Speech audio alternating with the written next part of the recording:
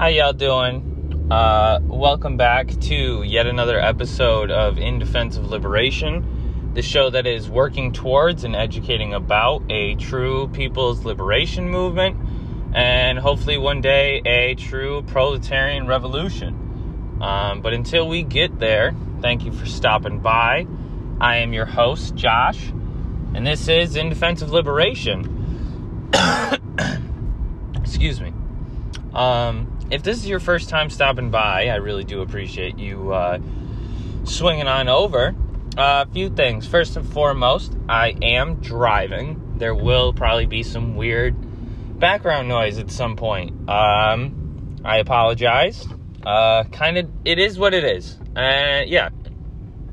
Second thing, you just kind of heard it. I am still getting over a head cold, so my voice is a little weak. I got a nice little gross cough, so if that's gonna gross anybody out, or I don't know, it just a heads up. Also, so you don't think I have like COVID. Thankfully, I don't. Me and my partner were quite sick, so we went and got tested for strep because that's what we thought we had. We didn't have strep, so they were like, and we were like, yeah, we probably should. So we got tested for COVID, even though we have our vaccines, because a lot of folks don't know this. Your vaccine is not going to outright stop you from being, enabled to, what are the words I want to use here? Sorry. Your vaccine isn't a force field. People still get sick. People still get COVID. People can still pass that shit on. It's a lot less likely because of now your abilities known, or your body's now known ability to fight off the virus through antibodies. That's what a vaccine does. It creates basically a memory bank in your body. Where it stores all the different antibodies that you need to fight off different things. Cold antibodies are over here, flu antibodies are over there. And when something, hits that point where they got to send in the antibodies to go knock that shit out, as soon as your body is adept at recognizing that and noticing that, you have a much, much, much, much, much less likely chance to not only contract a virus or a disease or whatever, but also to pass it on. However, this is never, whether it's COVID, whether it's the flu, whether it's whatever, it is never a 100% guarantee. So, anyone who is still out there, thinking that, oh, no, I got the shot, let me just go ahead and just try to do life how we were doing it 2 years ago. Please don't. I know we want to get out. It's summertime. We want to go see our friends and stuff like that. And you can go see your friends, folks that are vaccines, just be careful. Don't be going to highly crowded places with a lot of people with their masks off, because a majority of them probably haven't gotten their vaccine. Don't put yourself and others at danger, regardless, because as we know, this vaccine, or I should say this virus is no joke, no matter how much people want to make it a joke. I think something like 7 million people plus all over the world have died. That's no joke, and that's in a year and a half of this virus being, known. I think that a lot of people are feeding into Western propaganda that the virus is over. I think a lot of people are feeding into this idea that now that I have my vaccine, I don't have to care about the virus anymore. And that's just plainly not true. But that's not what we're here to talk about today. Just a random little point I wanted to make.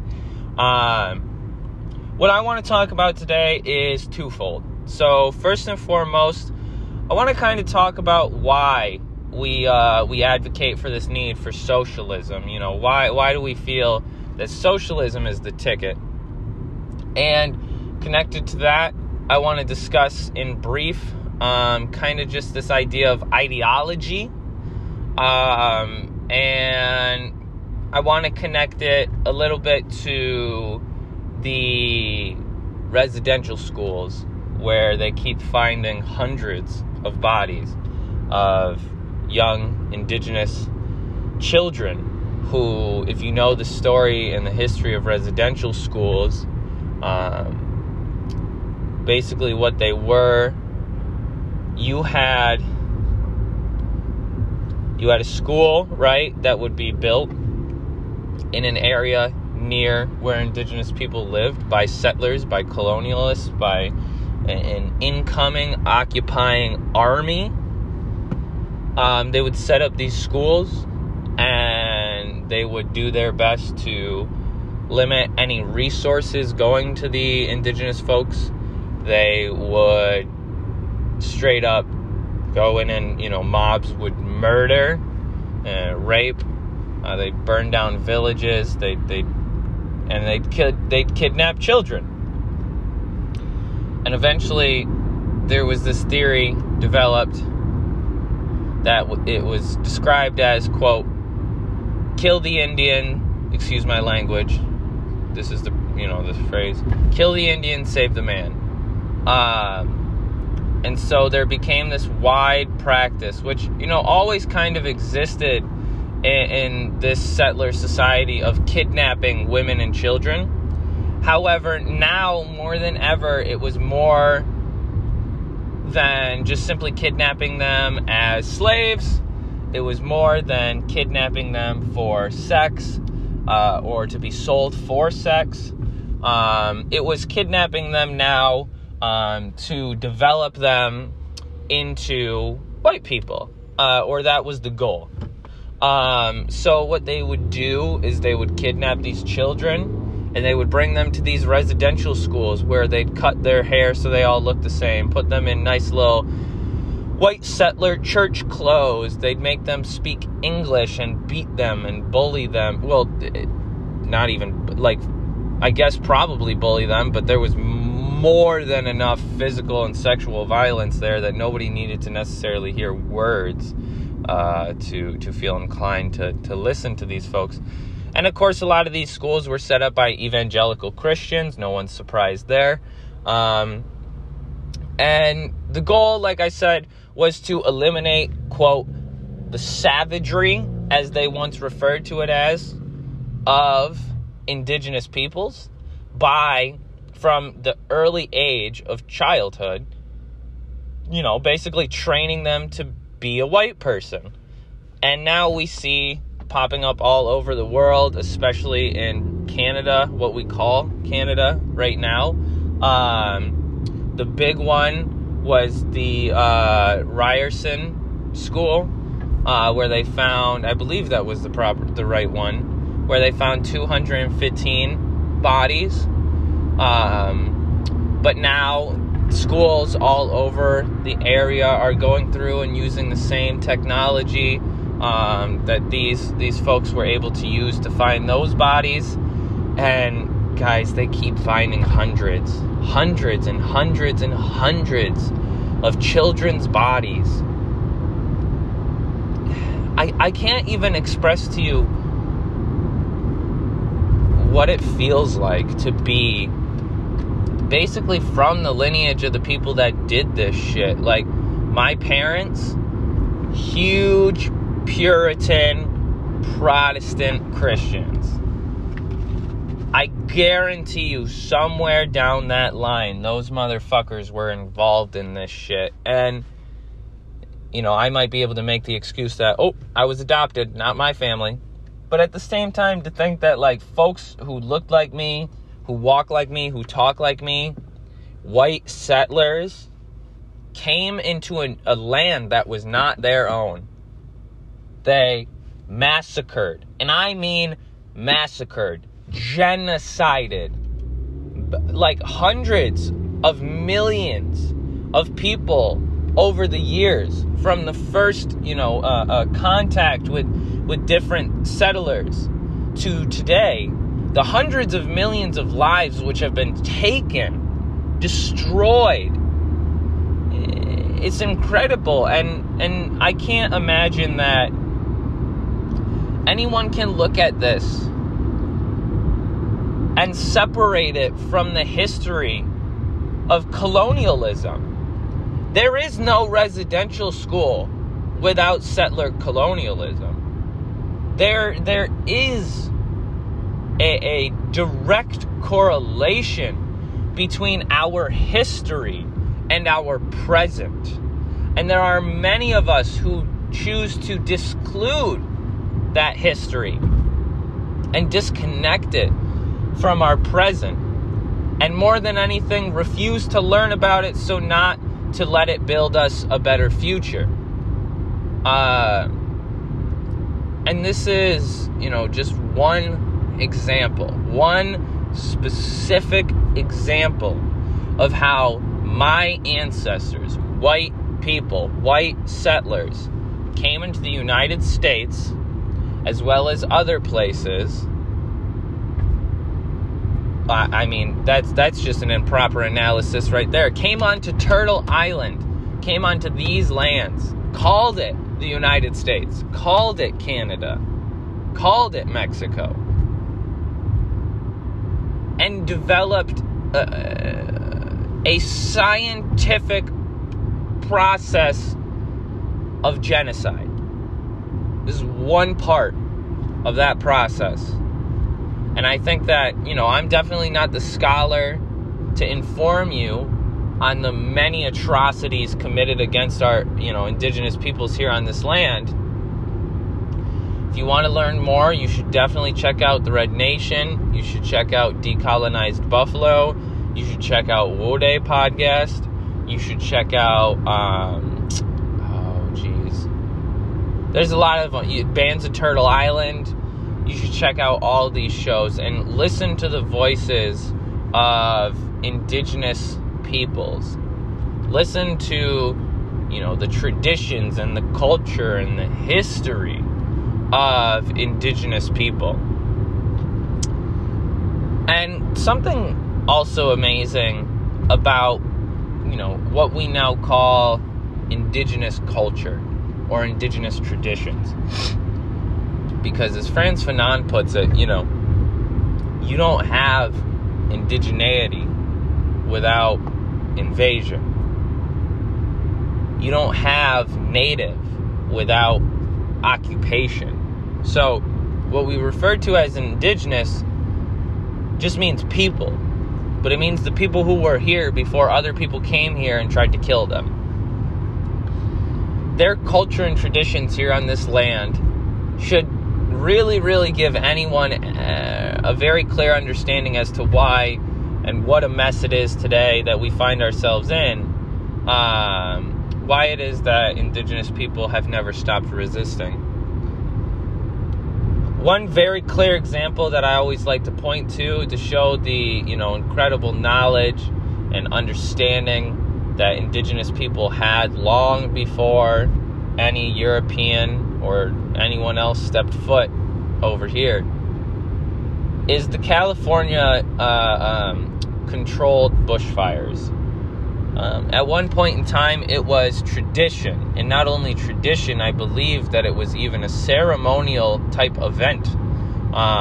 The cyclical burning of, wood and brush and bushes in the West Coast.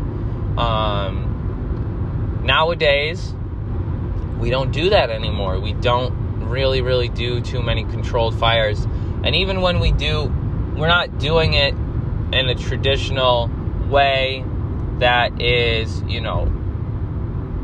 studied and known to not harm the surrounding environment. It's never done in a way that really keeps people safe. And because of the rarity and the way in which that we do controlled burns, it's not enough. And Mother Earth has told us through the continuous, wildfires that keep popping up on the West Coast that my people, my lineage, my soul must be tended to by my caretakers. And, indigenous people have taken care of the earth for thousands of years. And then colonialism, connected to also capitalism, connected to also imperialism, have all come through and destroyed whatever resemblance of these traditions and these cultures and these practices could happen. It outlawed them.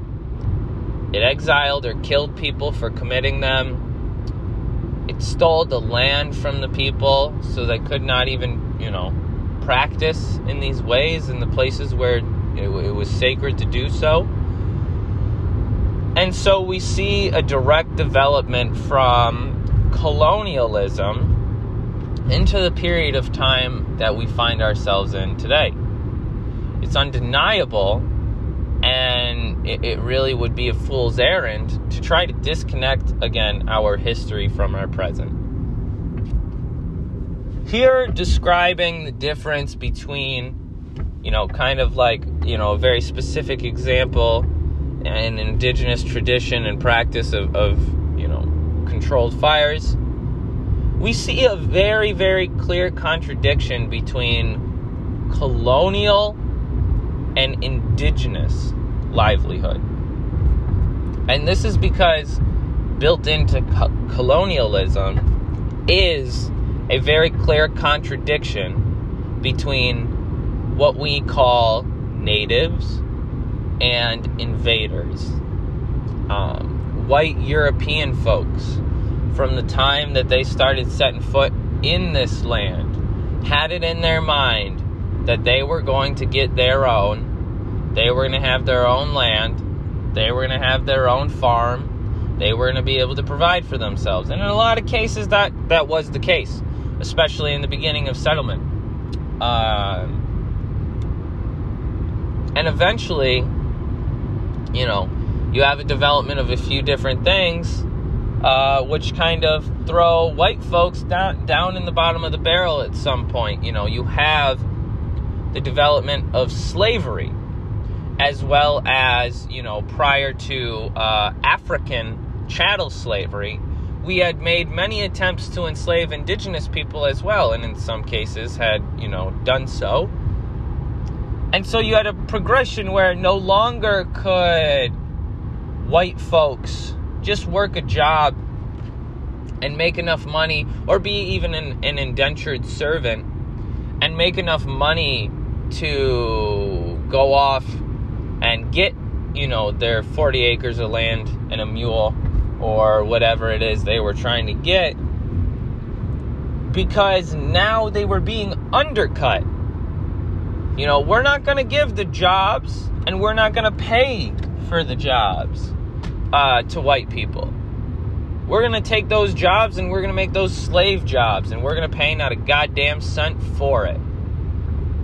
And so you see this animosity that develops between, the poor white people, who you could possibly objectively say are struggling and might, in some instances, be able to connect with the struggles of black, brown, and indigenous people.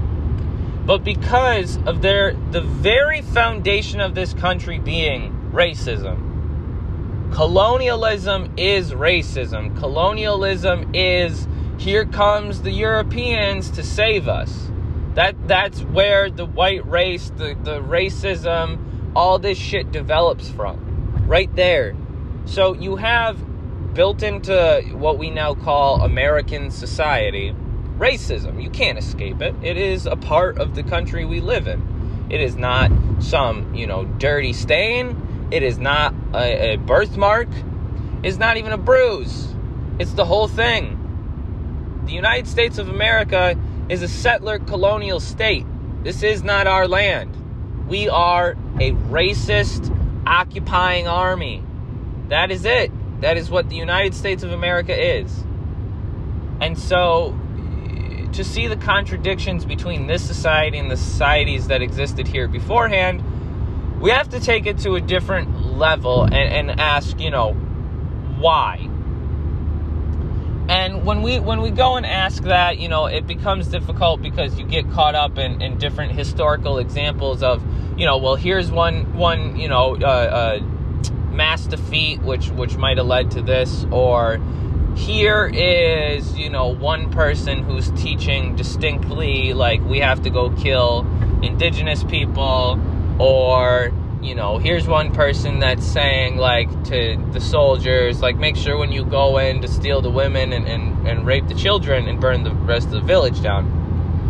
But we can't be so simplistic as borrowing from individuals and specific examples and laying blame in this way. We have to understand how history develops. We have to understand how ideology develops. And we have to understand this idea of hegemony. So, if we look at the development of history, we know that it is a combination between multiple European states, such as the Netherlands, England, France, Spain, Portugal, Italy, who went across the world, whether it was in what we now call America, whether it was in Latin America or South America, whether it was in Africa or Asia. Colonialism has a very distinct connection to Europe. And the European ideology was, and is, as we know today, that white is right. That European intellect highly overpowers the knowledge of these quote-unquote savages. And so, how the fuck does this ideology convince motherfuckers like Christopher Columbus to go across the sea? How does it convince all these different invading armies like Cortez's and multiple others to come over to, whether it be North America, South America, Asia, Africa, or, wherever? We cannot misinterpret why. If you look again at the historical development, you have the early ages of feudalism within these European states. And now there were groups of people who were becoming rich as could be. Far before this, you didn't really have this wealth so concentrated. You didn't really have individuals and groups of individuals being so collectively wealthy beyond, any of our wildest dreams. And so there were other folks who weren't as wealthy who saw this shit and went, I want mines, like we were talking about earlier. And because the society is structured in such a way that it mirrors an environment of class struggle, meaning you had an oppressing group, the wealthy landlords, the aristocracy and monarchy, the nobility and clergy, and then you had the bottom class, which far more than it ever has been, and probably, only until shit gets really bad, as connected as it will ever be, you had the middle class and the lower class, the peasants and the petty artisans and the, day laborers and stuff like that, all kind of amalgamated into one class. But then eventually that middle class got a little bit of ego about itself, and it said, you know what, we're not as gross and as filthy and as poor as these motherfuckers. And sure, we might not be as rich as these other people, but we sure as hell can do something about that. So in a lot of cases, you see these middle class people go to the monarchy, go to the clergy, and say, listen, I'm going to go over here and I'm going to find us some money. And if I find us some money, you're going to give me some. And I'm going to be as wealthy as you. But I'll give you most of what I get. You just got to pay for me to get there. And this is the quote-unquote age of exploration, where colonialism really became cemented as a practice. Where feudalism was no longer just landlords and serfs, but now, or absolutism, having kings and subjects, or even in some cases having slave owners and slaves. It was no longer relegated to a single geographic location. You were no longer required to explicitly exploit the people and the resources found within your own nation. You were now probably more willing to seek out those resources, seek out that labor, and seek out that control outside of your geographic location. I mean, this could be for a lot of reasons. We know explicitly that it was for two, which was, a further expansion of wealth. But also, it was even a safety measure. Because during this time, you got to figure that there were enough serfs and slaves and middle-class people who had revolts, who had rebellions, who acted against different groups of the upper class, where the upper class had come to a decision that, hey, these motherfuckers are getting some ideas. Let's go ahead and make them a little bit more wealthy and hurt these people over here so that nobody over here can see that. So nobody's paying attention. This ideology, of course, never gets broken. This ideology of wealth, this ideology of power, and this ideology of class society really cements itself all throughout the history of human development. And now ideology is one of those things that it's like an amalgamous abstract being, but we can see it and we can hear it and we can feel it, Ideology is when you talk to a Christian who might be one of those, like, what you might call, I guess, an extremist, but not someone who's, like, necessarily violent. Like my grandma, who we can't talk about someone's struggle, we can't talk about anything without her talking about God and how he's going to fix it. Ideology is also, the U.S. military is across the world fighting for freedom and democracy. But ideology doesn't come from nowhere. Neither do ideas. Marx and Engels and many others since them have made it quite clear that ideas come from the environment we find ourselves in. Ideas do not spontaneously drift into our brain and appear in some stroke of genius. The way that ideas appear we are born into a given environment. That environment is structured in a certain way. It has certain elements about it. And because of that, we see this. We live in it. We endure it. And we internalize it. When you live in a white supremacist society as a white person, whether you are quote-unquote racist or not, you are more likely to carry racist ideology, racist prejudices, because you live in a racist society. If you live in a society where capitalism has been in control for over 250 years, it is very difficult to imagine a world where capitalism does not exist.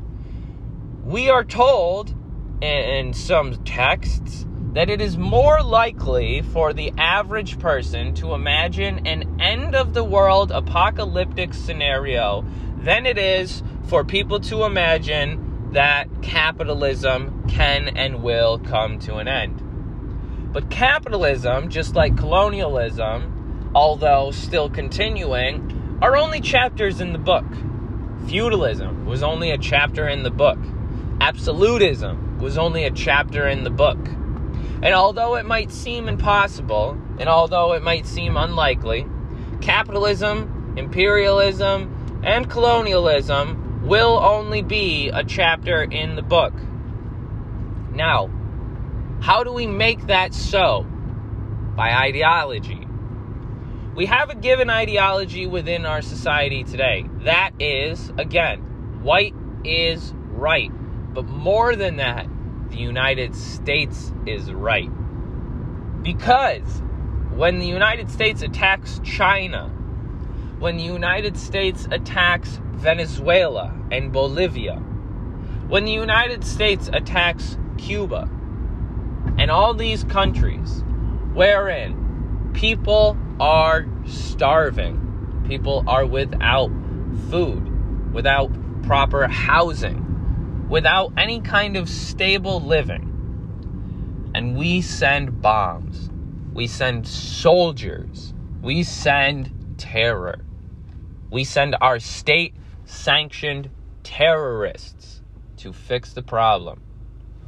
And what's our ideology about that? That the world should thank us because the United States is going around spreading democracy. But that democracy looks a whole lot like genocide. That democracy looks a whole lot like imperialism. Looks a whole lot like resource extraction. And it looks a whole lot like drug exchange, sex trade, and many other things that we are well aware of, but we do nothing to stop.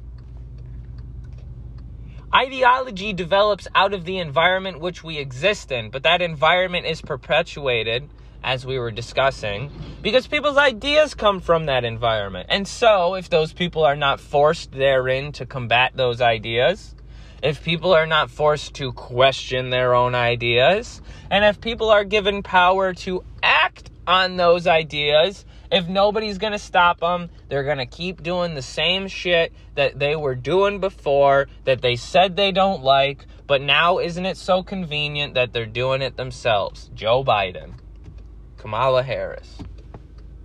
It's not some individual's job to change or to form ideology. It is not some individual's fault that colonialism, capitalism, and imperialism have come to the fore and still exist and control much of the world today. It is not some individual's fault that these things need to be changed. It is not our president's fault. It is not our House of Representatives' fault. It is all of their faults combined. There's not a single person in Washington, D.C. who walks out of those halls of power without blood on their hands. There's not a single capitalist, corporatist, elitist who walks away from any business transaction without blood on their hands, because it is all ideology. And the ideology is the rich get richer and the poor get poorer, and that's okay. Oppression is human nature, and that's okay. Racism, sexism, transphobia, homophobia, Islamophobia are all human nature, and that's okay. Maybe they should be more like us. And isn't it funny who they want these people all over the world to mirror themselves after? You know, Donald Trump, of course, was quoted as calling Mexicans a bunch of rapists and drug dealers. But don't you know, that's really what his lineage was itself. So maybe he was just projecting. You have also the same kind of ideology within our government structure. We don't want people to abuse power. We are afraid of corruption. We want democracy. And yet, what do? The opposite of all of that. And we tell people, you should look up to George Washington, who was the richest man in the country at the time, who owned slaves, who was a land surveyor, who took land from indigenous people, who murdered men, women, and children, who raped and enslaved men, women, and children. They want you to look up to Thomas Jefferson. They want you to look up to Andrew Johnson. They want you to look up to these murderers, to these rapists, to these settler colonialists and oppressors. And we cannot do that anymore. Ideology is formed out of an environment, but an environment is formed by the people within it. If at a given point you have an environment that is taken over by Nazis, you know that that environment will create a certain ideology. Now, if that geographical area or environment was overrun by Soviet soldiers, Nazis were killed and put in jail and taken away where they belonged, you might see a different environment. And because you see a different environment, you might see different ideology develop. It's a difficult discussion because a majority of us have only lived within a certain context. A majority of us have only lived in one place at one time. That's kind of what human life is like. And so the problem becomes trying to imagine that something like that could change. Trying to imagine that capitalism could end. Trying to imagine that the colonial rule by Europe and America, as we call it, over the rest of the world could ever come to a close. And because it's so difficult for us to imagine this, we do nothing to create this. But that, of course, as we were discussing before, is precisely how environments and therein ideologies change by action. It is not done by some simple hope or prayer or vote. It is done by action. You cannot end police brutality by protesting the police and asking them to stop. You cannot end the mass taxation of the poor masses by asking those who just passed that tax bill to pass a different one. You can't ask for slavery to end by asking the slave owners to stop owning slaves. You have to take action. All of these have clear examples, and all of them are being ignored today. So what are we doing about it? How are we going to affect this environment? How are we going to affect this ideology and create a new hegemonic trend? What is hegemony? This idea of hegemony is often new to folks, but I think that it's something that we can really begin to understand by just a simple dialogue. If you want to look into it more, you should look up Antonio Gramsci. But the theory of hegemony is just basically a theory of figuring out how does, a ruling class, because the ruling class is quite often the minority within a given society. How does the ruling class come to a place where its own beliefs, its own ideals, its own religions and economic practices become the guiding force of the society which they live in? How does a given belief system, how does a given ideology become dominant in an area? Now, I'm going to be honest with you. The theory of hegemony, to me, probably the first time I listened to it, seemed a little too simplistic. And I'm going to be honest and say that I don't think I have done enough studying to give a full and fantastic explanation of hegemony. But I can definitely say for certain that I understand hegemony and ideology as being the guiding forces to a given society. We already discussed this. And we also know that there is no society without a given ideology. I believe it is Marx, or one of them, who says that any society's given ideology is that of its own bourgeoisie. And now that's a paraphrase there, but I think we can understand what I mean by that. It's not going to be the poor, working class people who nobody listens to, who nobody helps, who nobody feeds, who nobody takes care of, who they're going to let decide, what the ideology of their society is going to be. That just seems, illogical. But what's even more illogical is the fact that so few people, in the sense of a ruling class, can have such ideological domination over such a majority. And this is done through a lot of different means, but to have this discussion, we talk about this idea of force. Now, force can be violent and physical.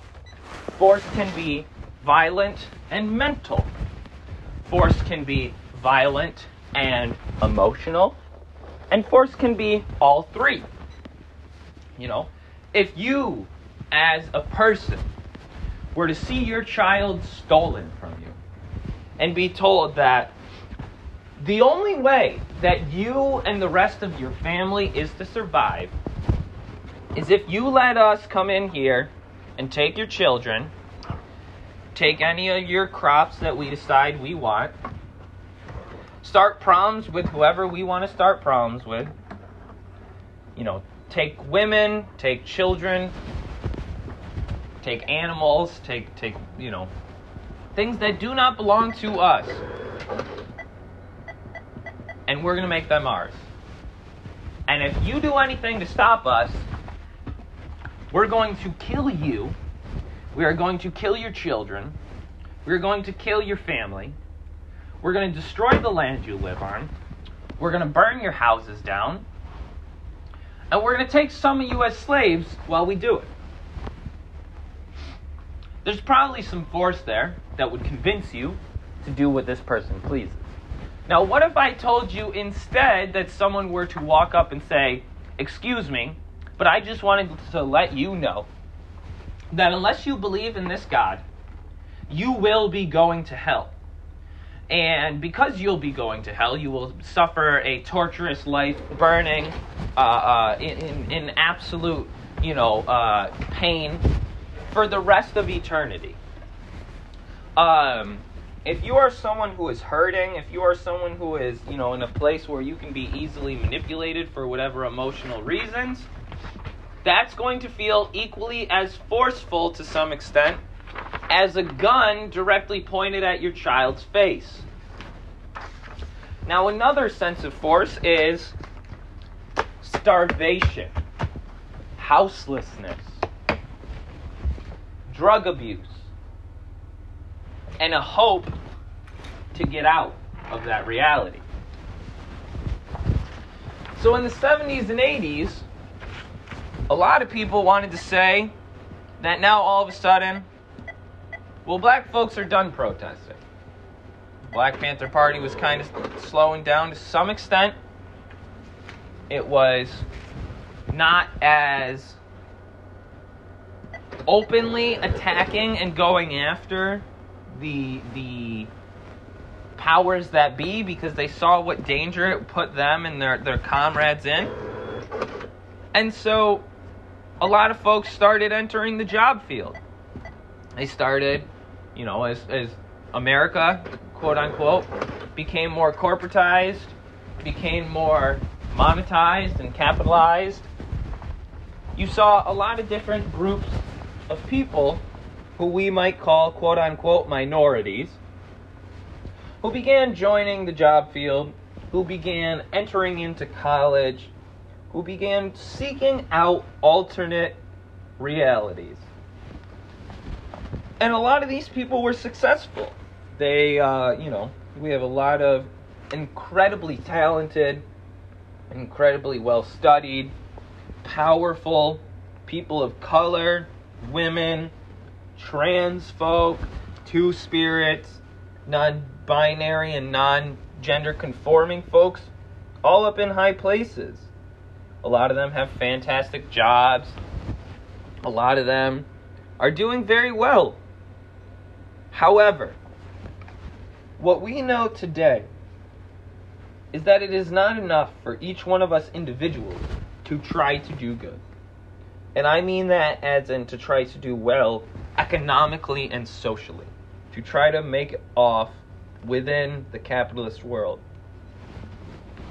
Because at the end of the day, we're competing with each other. And when we compete with each other, we take jobs from children, or we take jobs from parents who have children they need to feed.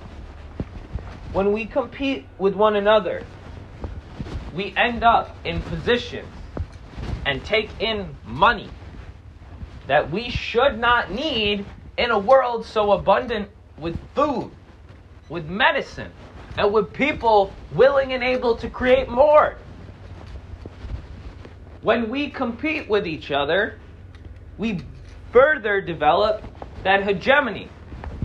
We further perpetuate that ideology of capitalism, of competition, of the free market, of pull yourself up by your bootstraps, of work hard enough and you'll get your little piece of land with your little driveway and your 2 cars in the driveway and your kids running around on the 24-hour watered grass right down the street from the reds where they don't have running water.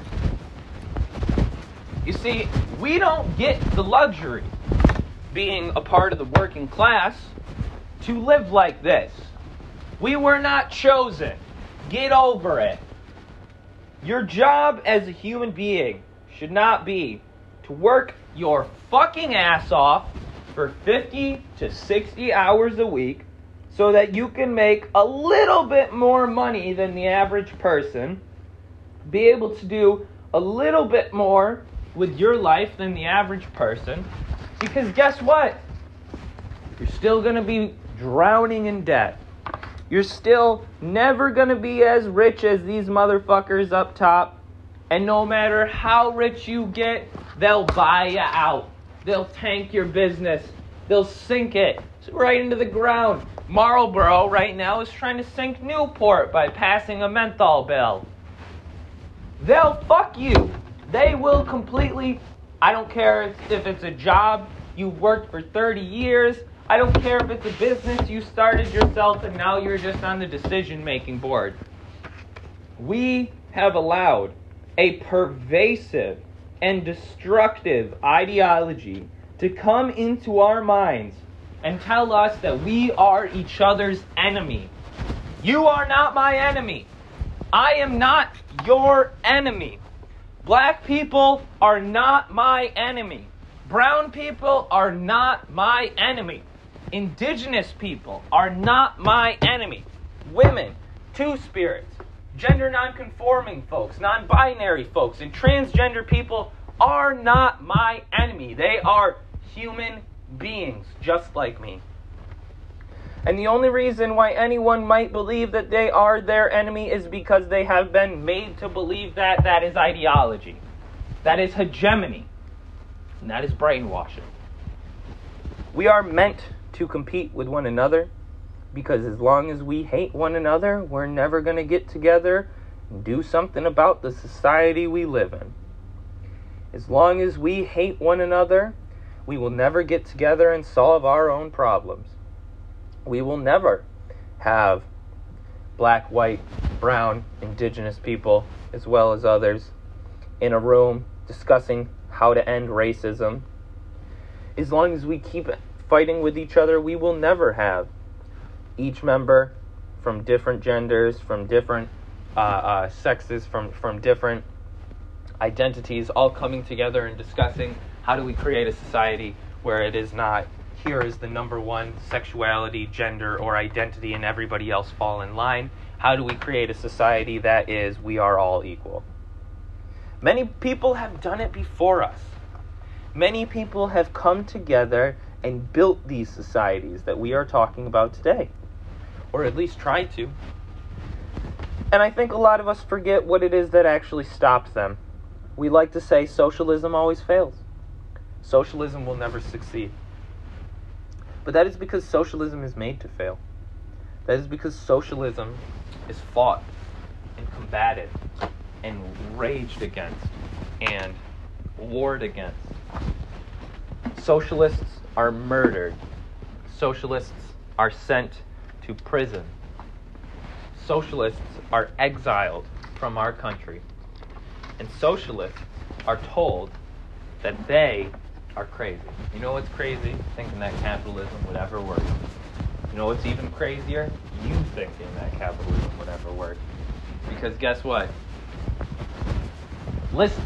This land was not made for you and me.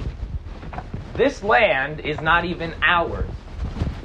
To think of the ridiculousness that one might have to attribute to an action such as going into a country wherein hundreds of millions of people exist and have existed for thousands of years, putting on your stupid little conquistador hat, riding on your little stupid horse, and saying, this is my land. Something equally as ridiculous as that is capitalism. The logic behind both of these things is null and void. It's non-existent. It isn't there. There is no logic behind capitalism other than short-term gain, continuous growth, and destruction. There is no logic to white supremacism and colonialism except for self-benefit, continuous growth, and destruction. There is no benefit from imperialism except for self-sustainability, destruction, oppression, resource extraction, and wealth. But these things are never enough to benefit the whole. They will never be enough for everyone because we aren't developing them for everyone. Socialism is necessary because it takes what exists in the world that we have today and it puts it in the hands of the people who live in that world today. We create, we build the society we live in. We produce every good that we consume. We work at our jobs while we don't get paid enough. We work our asses off so that our bosses can make millions on average. The average CEO makes up to 400 to 500 times more than the average day laborer. But those motherfuckers aren't ever in the office. Those motherfuckers are never in the stores. Those motherfuckers are never getting screamed at by customers. Those people are not suffering. We are. And even if we are suffering different than others, we are all suffering, and we have to see that.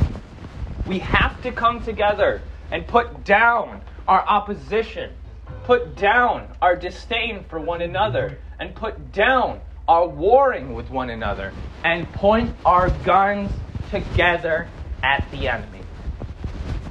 If you are still listening to this, I just want to say thank you very much. Again, this has been In Defense of Liberation. If you want to go ahead and find me, you can find me on Instagram, TikTok, Twitter, and Facebook at In Defense of Liberation. You can reach out to me there, or if you would prefer to reach out to me in another place, you can reach out to me at indefenseofliberation@gmail.com. You can also find me and my blog at forliberation, no caps, no spaces, .wixsite, wixsite.com/website. And again, folks, I just want to thank you for listening. I hope everybody's staying well and staying safe. And until next time, stay revolutionary, stay in love with one another, stay fighting, and remember that the world we live in is shit. But it's not our fault. But it will be our fault if it doesn't get better. We have to act, and we can't just sit here and talk. That time is over. Time for talk is over. We need to be in the streets, we need to be organizing, and we need to be working on changing the reality we live in. Thank you for listening to the show. My name is Josh, and until next time, stay safe. Bye.